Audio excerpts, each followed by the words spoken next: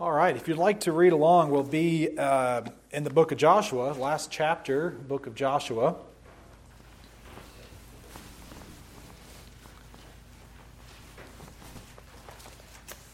Probably a familiar passage at some point when we get to it in that last chapter. Let me set the stage just for a minute. It's important to know history of the Israelites as is accounted and recorded in the Old Testament. Here we remember that Joshua was kind of Moses' understudy, and they'd been together for a long time. And when Moses passed away, he was not allowed to enter the Promised Land, and he could only see it from a mountaintop. And Joshua was put in command and led the Israelites successfully into the land of promise, and through God's might was able to overcome many that were there and take possession of it as God had intended. And Joshua kind of helped lead the people during his lifetime. And as he saw the days drawing close, time to finish his work, and the Lord was going to call him home, he gathered everyone together and began to remind them and to give them a charge. He didn't tell them anything new. In fact, he repeated many of the things that Moses had done and said a couple of times, but wanted to renew the charge to the Israelites to live according to what God had told them to do. And so we see that, and you can pick up on that in the chapter 4 and chapter 23.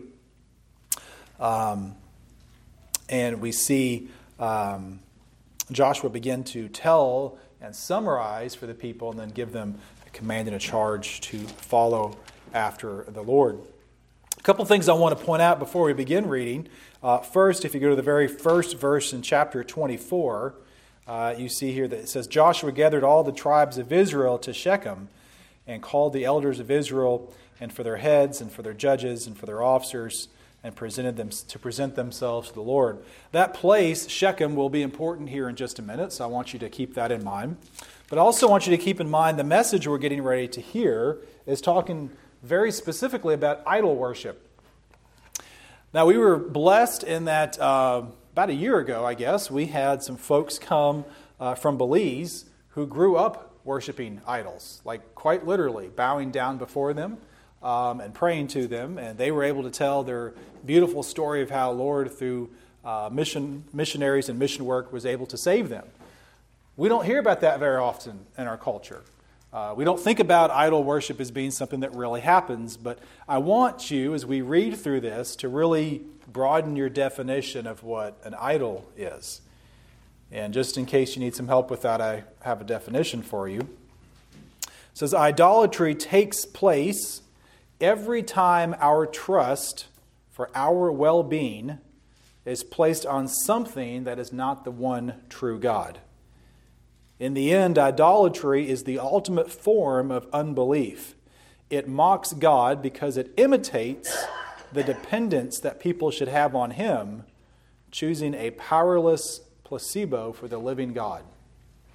And so when we talk about idolatry here in a minute, and this is something that Joshua warns them and commands them not to do, it might be easy for us to say, well, I haven't bowed down to an idol recently, and I'd say that's probably true. But have you misplaced trust in God and worship for God in something else?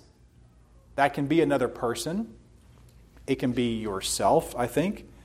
It can be something that takes the place of God in your life. I'll go so far and raise my hand and say it can be my phone. It's a wonderful passage that talks about in the Old Testament that there was a city and they had little pocket gods. You have to kind of get the translation right to see that that's what that's talking about. People would kind of hold on to these little tiny gods in their hand. What do we do all day but sit here and hold on to this little God we have, in front of us? Anyway, I digress. I want you to think about idols, and I want you to think and broaden your mind beyond just the idea that we're going to, bow down and physically worship an idol, because I think most of us don't have that challenge.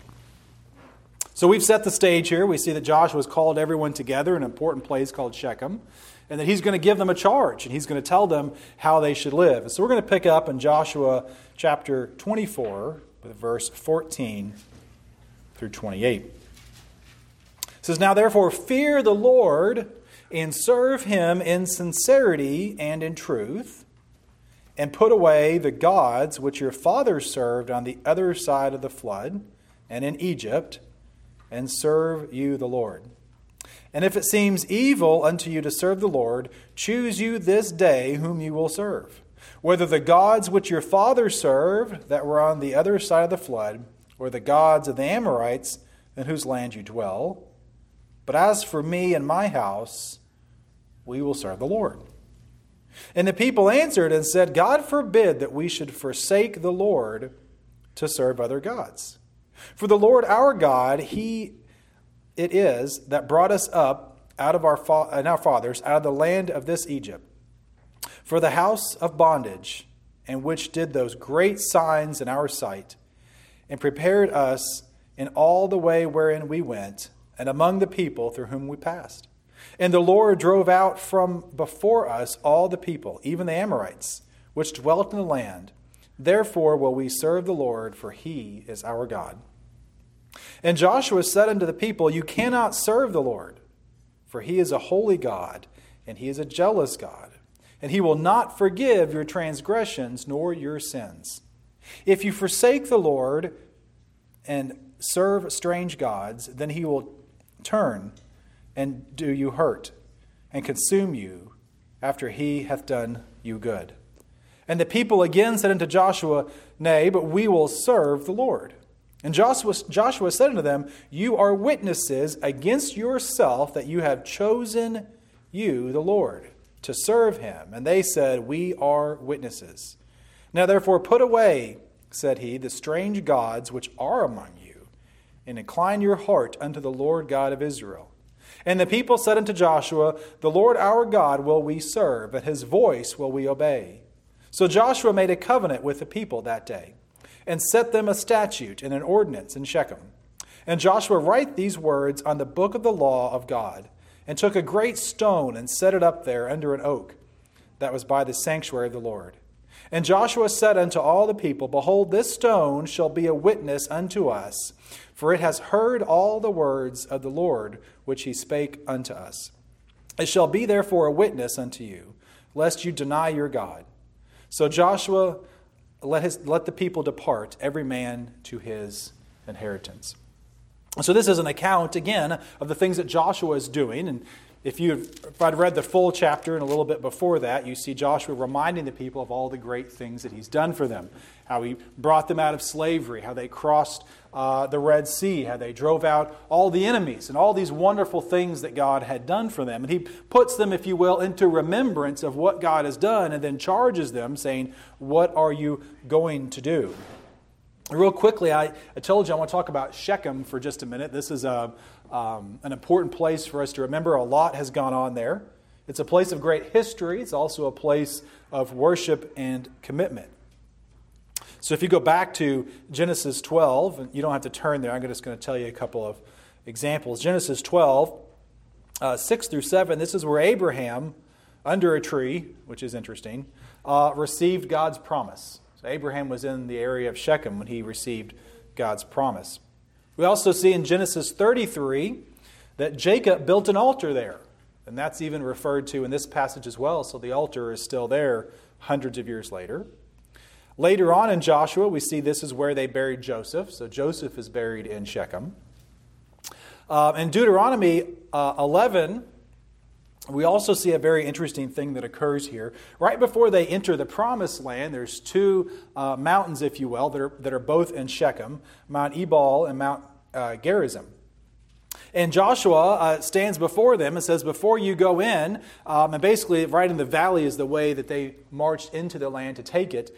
He does an interesting thing, and maybe some other time we'll cover it, but he basically tells them, you shall be careful to do all the statutes and the rules that I'm setting before you today. And they place a blessing on one mountain and a curse on the other. And they write it down and place it on these mountains. Very interesting, about a year ago, during some excavation, there's some debate about this, but they theoretically found a piece of tin that has a curse written on it in early Hebrew that dates back to about this time. So it's entirely possible that we have now discovered the curse that was placed upon that mountain. But the idea was that there is a right and a wrong way and you need to be careful to stay on that path before you enter into it. And at some point, Shechem for a short time was even the king of the northern kingdom. When there was a split, it was the capital, so to speak. So let's again to return to the passage now that you have some idea of where this is, because it becomes very important here in a few minutes. So we see that Joshua is telling them, it says, now, therefore, it says a couple of things, fear the Lord and serve him in sincerity and in truth. And then it says, and put away the gods. And so we are reminded, just as Joshua is telling them today, that when we consider God, we should fear him. Now, this isn't the way we use the word fear very often today. This is a type of reverence. We should be fearful. We should be reverent of God, remembering that God is the one who made everything and could take away everything at any moment in time that he desires. We are absolutely nothing to him. And when we view ourselves in proper context to God, we begin to fear him or have a reverence of him that we should. And so Joshua is reminding them that we are to fear God. But we're also to serve him, and it says here, interestingly enough, to in sincerity and in truth. It's easy sometimes in our lives, especially in our current day, to half-heartedly serve God, isn't it? Or to do it rather flippantly. We come to church because, well, that's just a thing to do, or for some of you about 3 rows back because your parents made you, or maybe not, but just saying. Oh, everybody laughed at you. Sorry, I didn't mean to. Anyway, it's easy to be not sincere, but we need to be sincere. We need to really be sincere about why we're here, why are we worshiping God, why are we coming. Now, don't get me wrong, if you're not sincere and why you're here, don't get up and leave yet.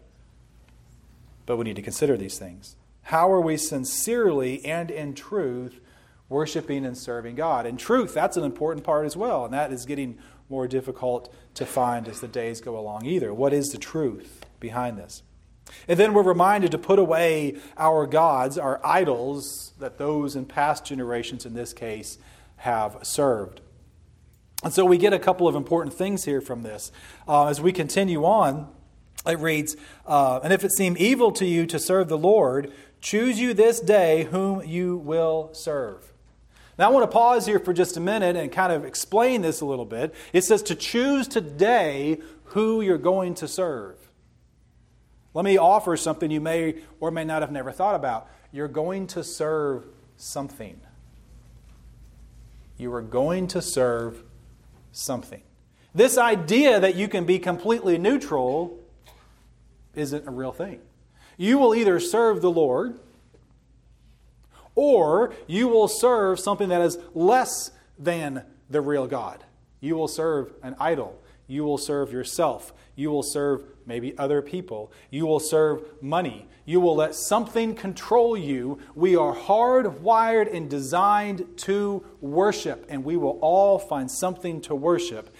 And it will either be the true God, or it will be something else.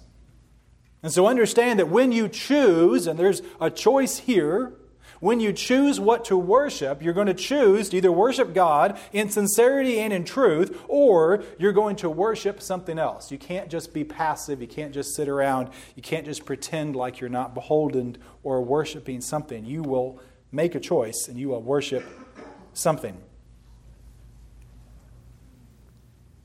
This might sound familiar to you.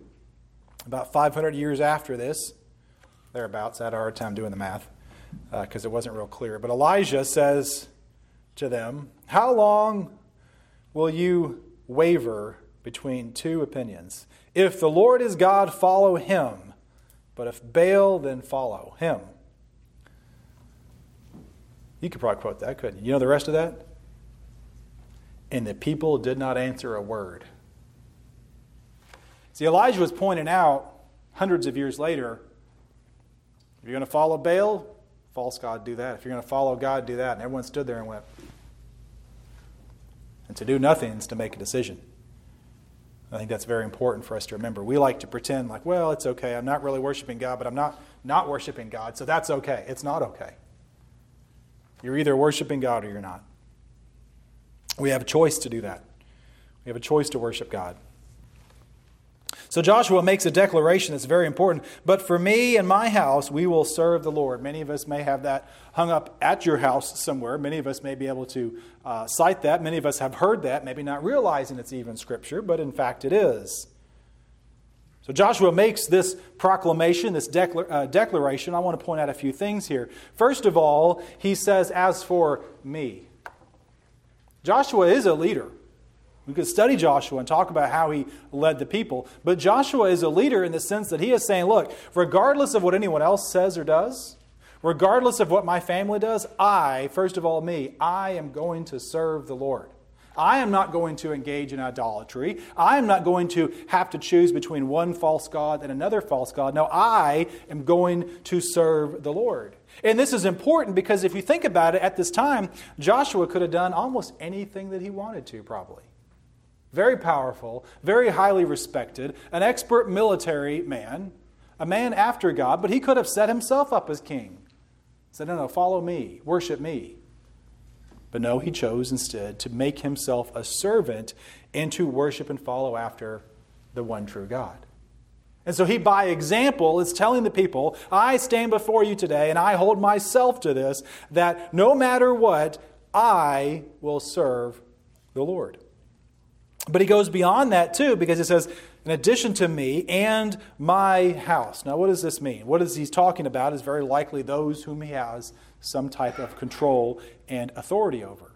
Basically saying, for those, my wife, my children, my servants, those who work inside of my home, we are going to live our lives in the fear and service and sincerity and truth of the one true God. And he is setting not only himself apart, but he is saying, my family is going to do this, and I'm not going to make my family do something that I'm not doing. I'm going to lead them by example.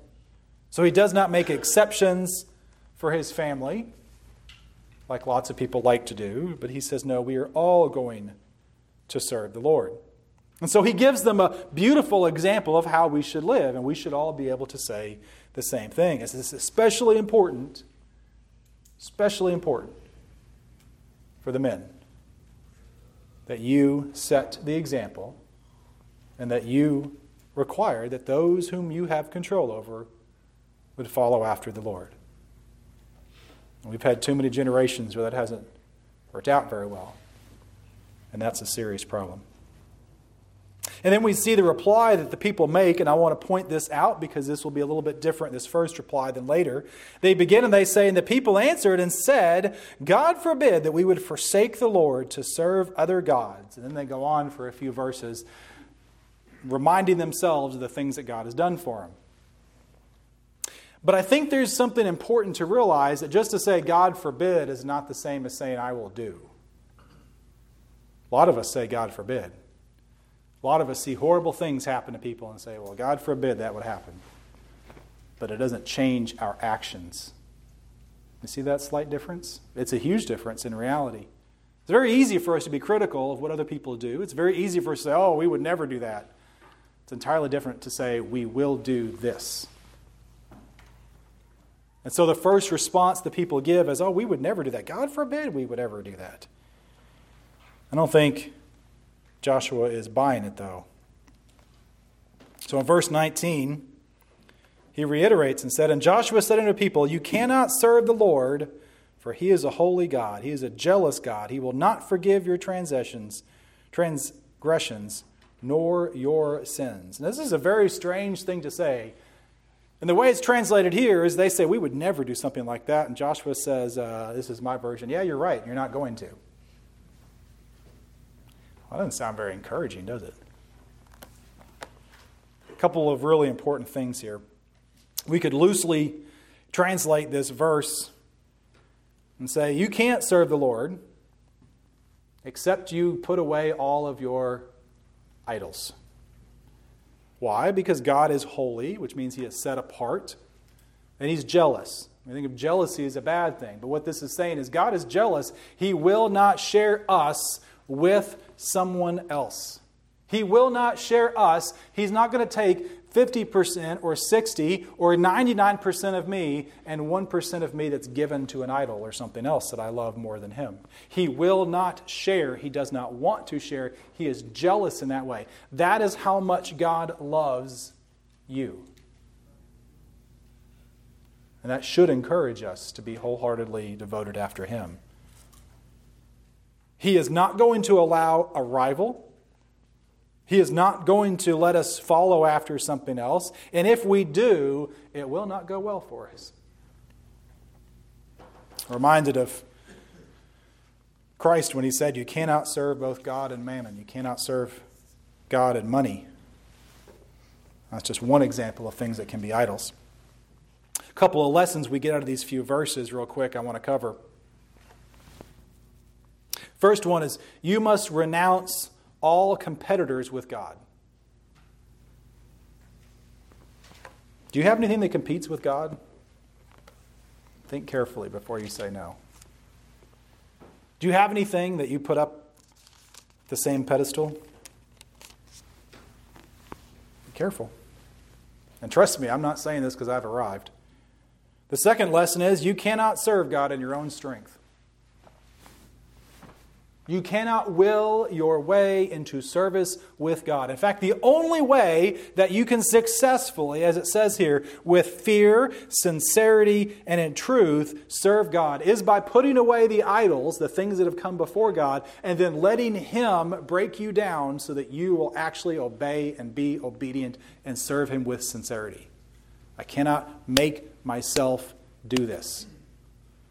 And all of us can think about times we've tried to make ourselves do anything. Get up at a different time. Eat or don't eat this. Do this type of exercise. Finish this project on time. Fill in the blank. We cannot make ourselves do those things. How can I make myself worship God? I must rely on Him.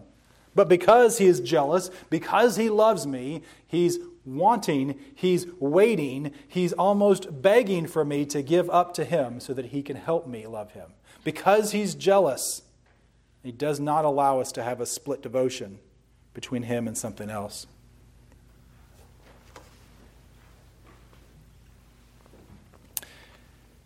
And the last lesson in that verse is, He will turn from us if we abandon Him long enough. And I wrote down in my notes here that perhaps the greatest thing that could happen is for us to not realize He's left.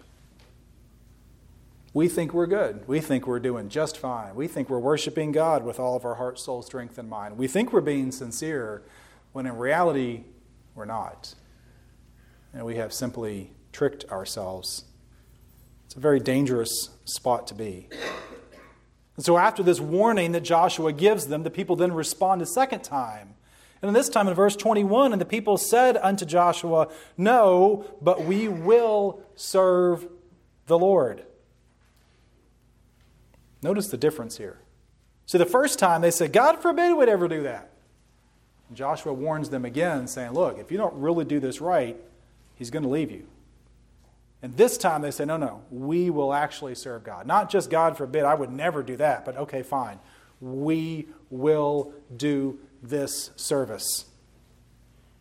It's an entirely different concept, an entirely different change.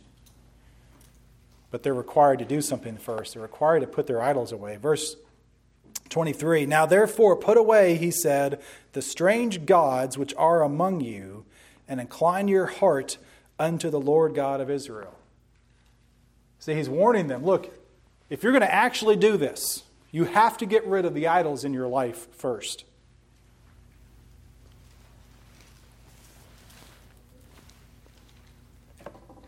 You must be willing to give up the thing you love more than Him, or the thing you trust more than Him, or the thing that you enjoy more than Him. Are you willing to give it up? In verse 24, and the people said unto Joshua, the Lord our God will we serve, and His voice will we obey. And so Joshua made a covenant with them, people, that day. And I want to pause there and point something out. The Scripture is complete as it needs to be for us to know Him, for us to know how we're to live, how to not live. But the Scripture doesn't always record every detail. So we don't know, for example, what might have happened between verse 22 and 23.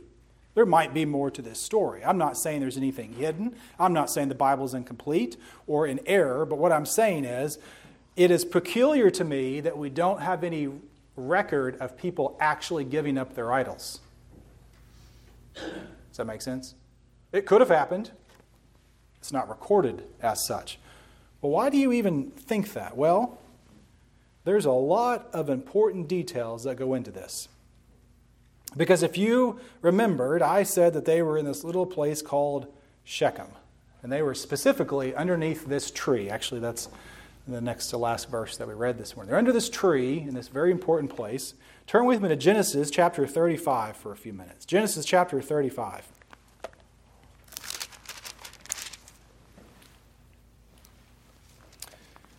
Genesis chapter 35, verse 1, we pick up with Jacob. And God said unto Jacob, Arise and go to Bethel and dwell there, and make there an altar unto God that appeared unto thee when you fled from the face of Esau thy brother. When Jacob said unto his household and to all that were with him, Put away the strange gods that are among you, and be clean, and change your garments. And let us rise and go up to Bethel, and I will make there an altar to God, who answered me in the day of my distress, and was with me in the way which I went. And they gave unto Jacob all the strange gods which were in their hands, and all of their earrings which were in their ears. And Jacob hid them under an oak tree that was in Shechem. Is that the same tree that we see here in Shechem? Could be. Seems to be an emphasis on this tree.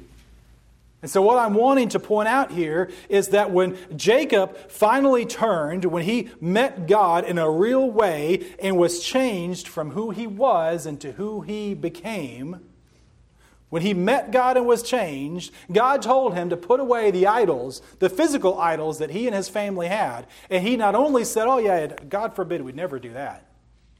And he didn't just say, oh, we will. He did it. And he took those idols, those things that were ensnaring him, those things that were dividing his loyalty between the one true God and everything else. He and his family and his household, they gave up their idols and they buried them underneath a tree in this little place we call Shechem. And we fast forward and flip back. And here Joshua, maybe on purpose, maybe under the direction of the Lord, took all of Israel right back to that same spot, and they would all know this story. Maybe to the same tree, and said, what are you going to do? You just going to say, oh, we'd never do that? Are you going to commit to worshiping God? Will you physically give up your idols today in the same spot that your ancestor did before? We don't know what happened. I don't know what happened. It doesn't say that they gave him up. It doesn't say that they didn't. I have no idea. But it's an interesting question, isn't it?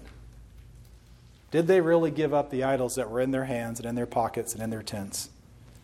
Or did they just say that they would? There is a difference. I think it's a concerning sign, the fact that we don't record that they gave him up. And it reminds me of some verses in Isaiah that Christ quotes in Matthew. I'll just turn there and read that real quick. Well, I don't have Isaiah marked. It says, they came to you. These people draw near to me with their mouth and honor me with their lips, while their hearts are far from me. See, it's one thing to say you will do something. It's one thing to say you wouldn't do something. It's an entirely different thing to say that you will do something. And it's an entirely different thing to actually do that thing. You see what I'm saying here? Their hearts are far from me, even though their lips say that they're going to do something. We see that in Ezekiel too.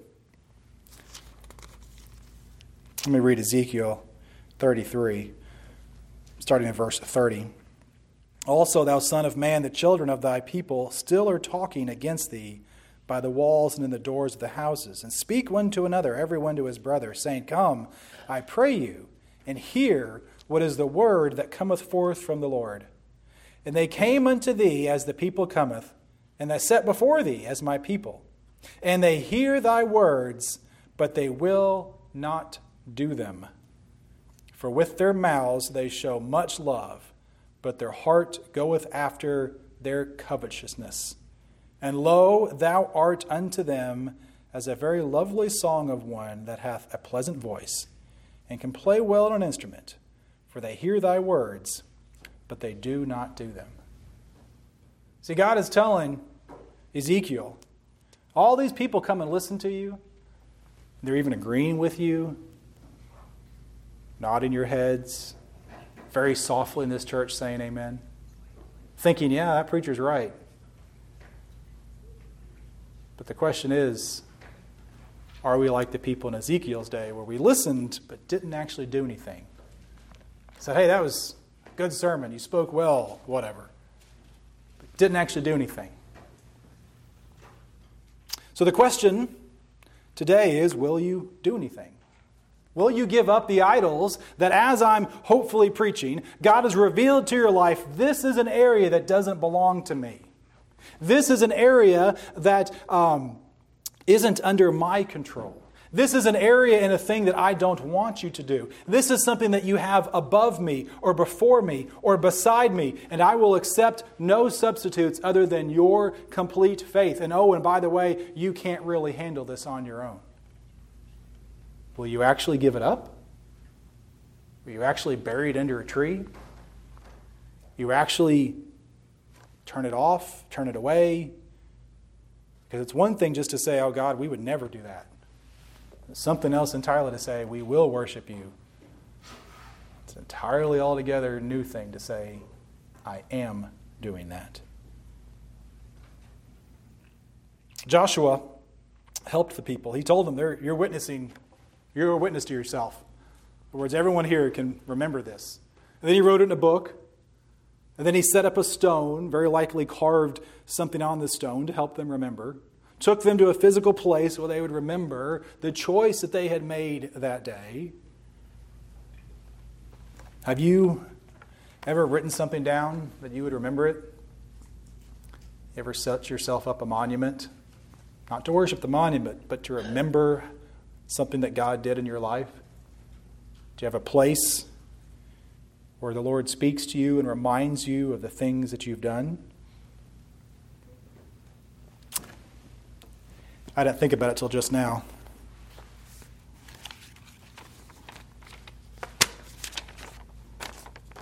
I have a nice little note here that I woke up probably 2013 and scribbled down.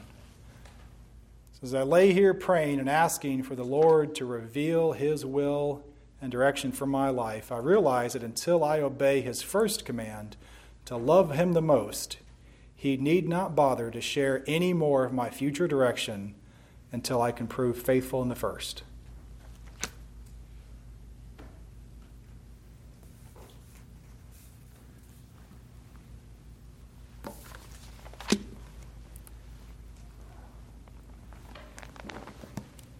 I don't know that I'm any better at that than I was in 2012. But I have it right here, and I keep it in there for a reason. We need to write these things down. We need to share with each other what the Lord has told us and revealed to us to do. When the Lord tells us to stop doing something or to start doing something, we need to share that with each other. Maybe as a whole, maybe individually, to help each other be reminded of what God has told us to do. And so as we come to a close, I ask the very difficult question, what idols do you have? And remember, I'm not talking about physically bowing down to anything. I don't think anybody here has that problem. If you do, you can come talk to me. But we all have idols. We all have things that we're worshiping, things that we hold in higher esteem than what God is, things that we spend all of our time and our effort doing, all of our energy focused on.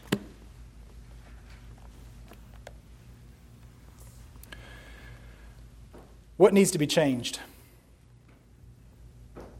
We need to be challenged. We need to be open enough for God to tell us where we're wrong, where we need to improve. We need to be reminded of God's faithfulness. That's what Joshua did. He reminded them of all the things that God had done for him. We need to remove the idols from our lives. We need to choose to worship and obey God. Those are different things. Choose to worship, choose to obey, and we need to have a reminder. Whether that's something we mark in our scriptures. I have a reoccurring email that gets sent to me every 6 months as a reminder of a conversation I had years ago. I keep this note in the back of my scripture. Whatever it is that you need to do to remember what God has done for you, to remember that you must worship Him, we must engage in that. And we must choose today who we're going to serve. Because we're serving someone or something every day. Let us not be so foolish to think that we're not. So who today are you serving? Is it the Lord? Or is it something else? And so as we close and we have a song, again, like is common on most Sundays, we have an opportunity for those who have been saved by God's grace, who are on a path to serve Him, who have been saved by Him. Let us think to ourselves, what are our idols, and are we actually willing to give them up? And for those who've never come to a saving knowledge of Him, then you're certainly not worshiping Him. You're certainly not serving Him, and you're certainly not following Him. In fact, you are doing the exact opposite. And we need to be reminded, you need to be reminded, rather, that there is an opportunity for you to choose Him. And if He is leading you, if He is convicting you, if He is showing you how you are separated from Him, then your responsibility is to pray to Him and ask Him for the forgiveness that only He can give, because you can't do it on your own. Can't be good enough. Can't be nice enough. You have to be dependent on Him. And so as we have an if we have a hymn, a time for us to reflect, let us think on these, and let us choose today who we're going to serve.